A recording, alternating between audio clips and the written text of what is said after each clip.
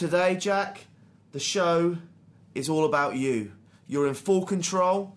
It's about your favourite area, cap space. So, mate, that's me done. This is all about you. Go. First of all, hello to Jack. Good morning, Jack. Let's talk to Jack Duffin. Let's bring in Jack Duffin. In our Westminster studio is Jack Duffin.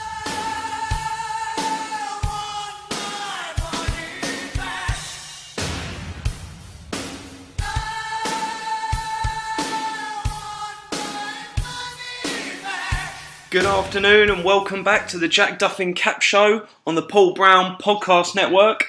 And we're back, show 8. So we're on a Tuesday today. Just an advance warning for next week. We're going to be moving to a Wednesday just because Paul's going out to the game. So it's all a little bit moving around next week due to that. So this week we're talking about the cornerback position. Very important position, growing more and more importance every year as we become passing league. But let's just do a bit of Browns news first. So this week, Price was moved to the 53-man squad, defensive tackle, and he was active yesterday.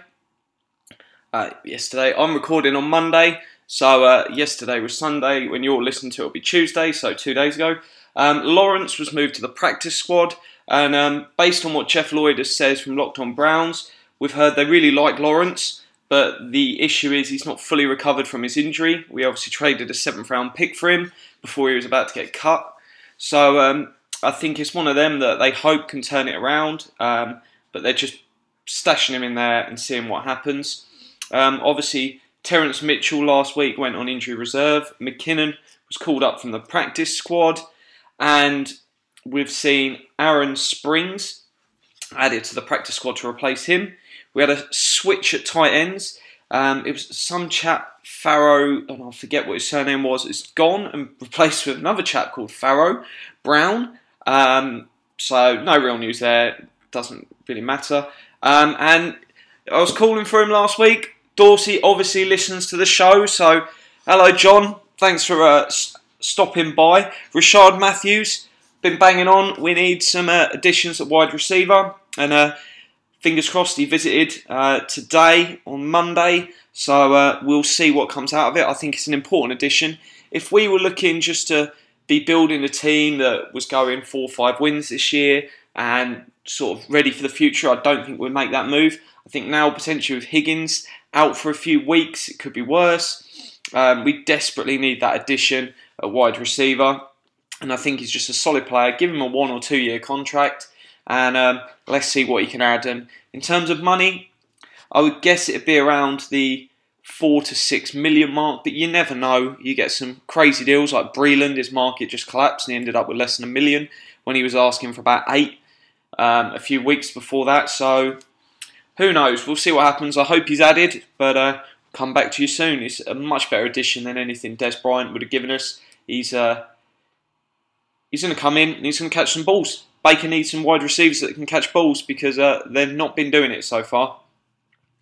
So, on to the main part of the show. We're talking about the cornerback position. So, we've got 12 cornerbacks that we're paying this year. 6 on the active roster. You've got Ward at $5.3 million, just shy of 3%. And Carey is on the same amount.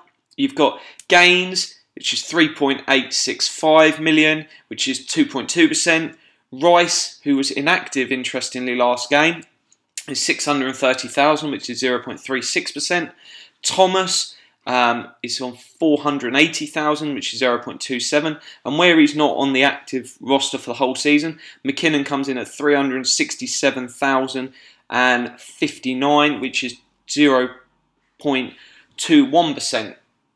And so in total, that's 9% on the roster and just under 16 million. If we look at the dead cap, we've got Joe Hayden, we're paying 3.6 million for, which is just over 2%. We've got Taylor, who we're paying 2 million to, which is 1.13%. McCourty is 625,000, which is 0.35%.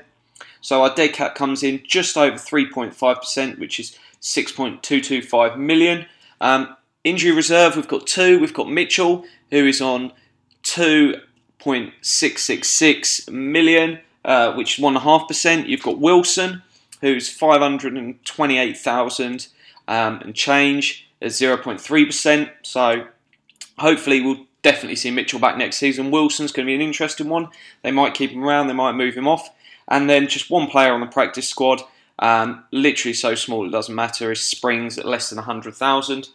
So I won't get too bogged down in that. So the total of what we're paying is 14.4%, which is just under 25.5 million between our 12 cornerbacks on the roster. Obviously, next year you'll have moved that Hayden, Taylor and McCourty cap on. So that'll clear up just over 6 million and 3.5%, which would move us around where my target is, which is at 11.5%. I think is something I'm going to have to come back to and increase that figure slightly and reduce the linebacker figure.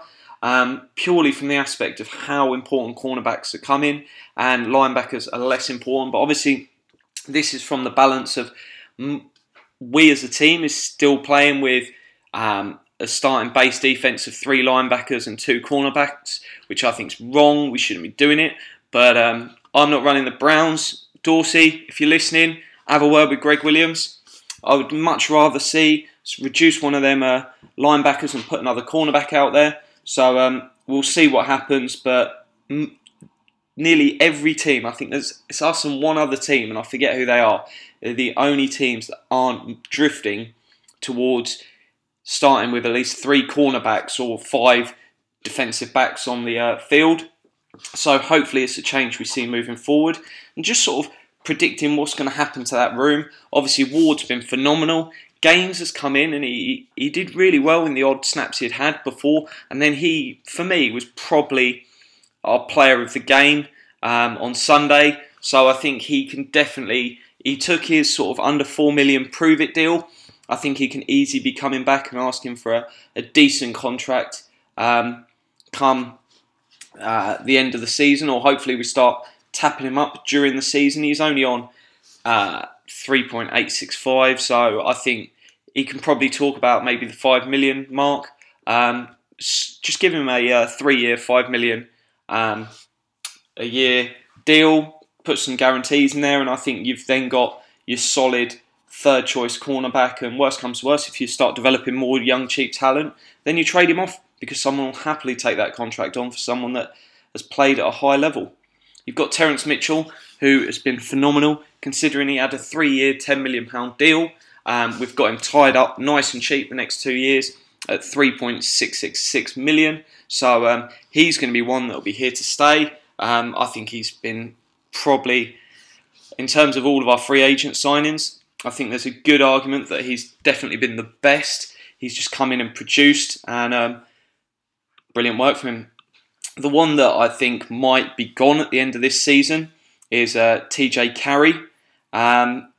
He just has not produced, and he's on 5.3 million this year, sort of to be our starting slot cornerback and nickelbacker, but he's not been doing the job. And the next 3 years, it's 8.9, 8.1 and 8.6 million. So it's a very expensive contract. In terms of if we wanted to cut him at the end of this year, there's still a 4.7 million dead cap on that, because he's got 2 million in guaranteed money next year.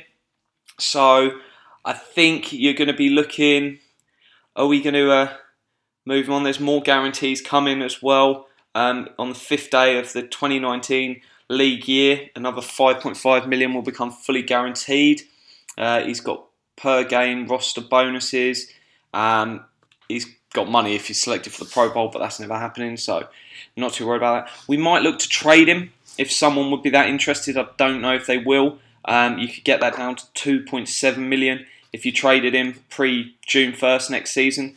So I think he's one to keep an eye on, and he might not hang around, or they might just go, let's just have him for one more year, have him as a depth player, and who knows, he might come on later in this year and develop, but I've not been that impressed so far.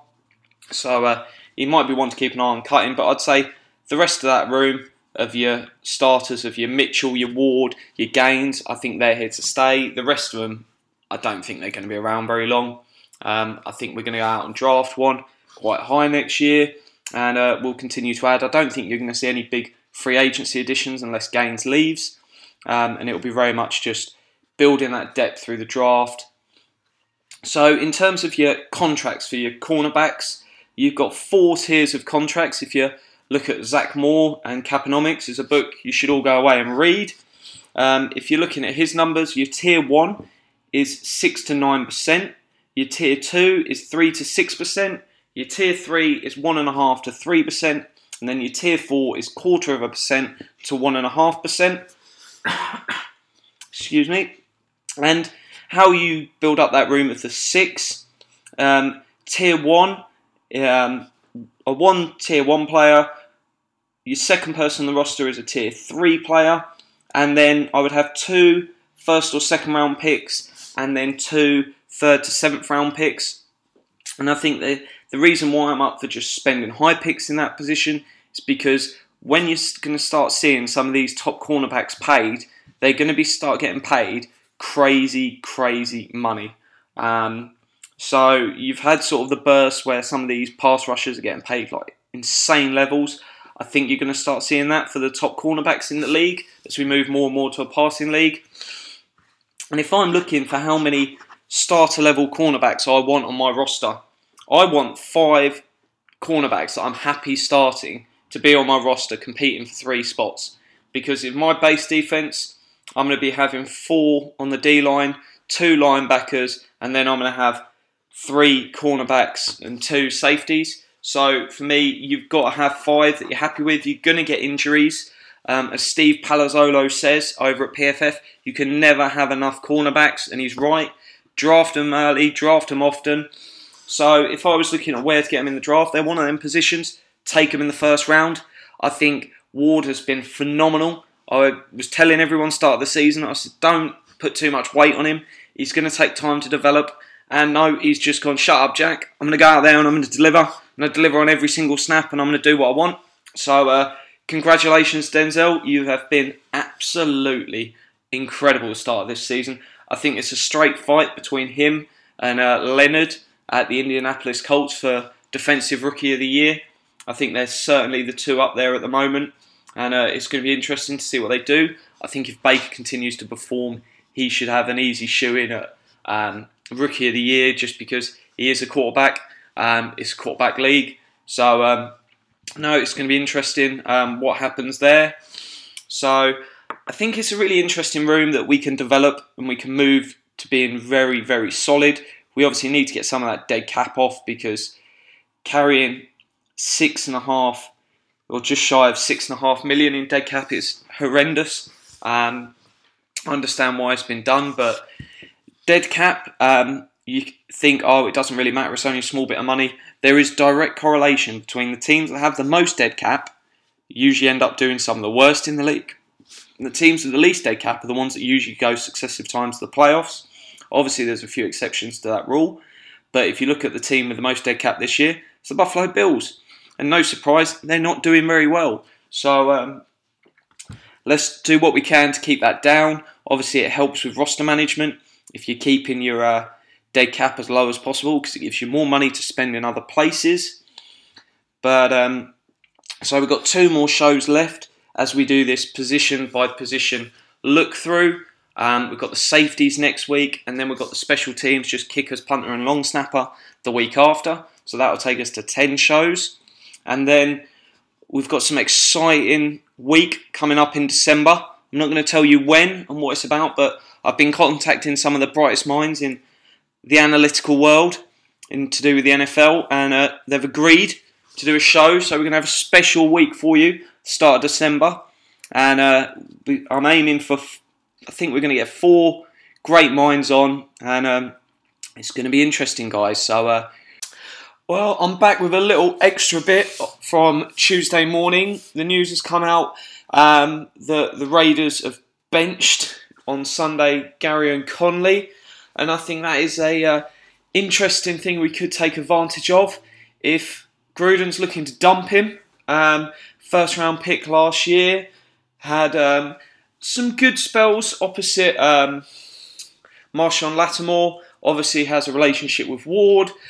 I think get on the phone, Dorsey.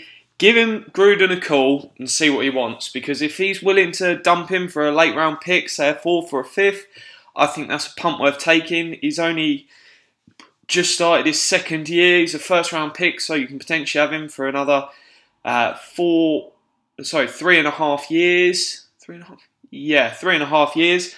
So I reckon that's a really nice addition. You can never have enough good cornerbacks.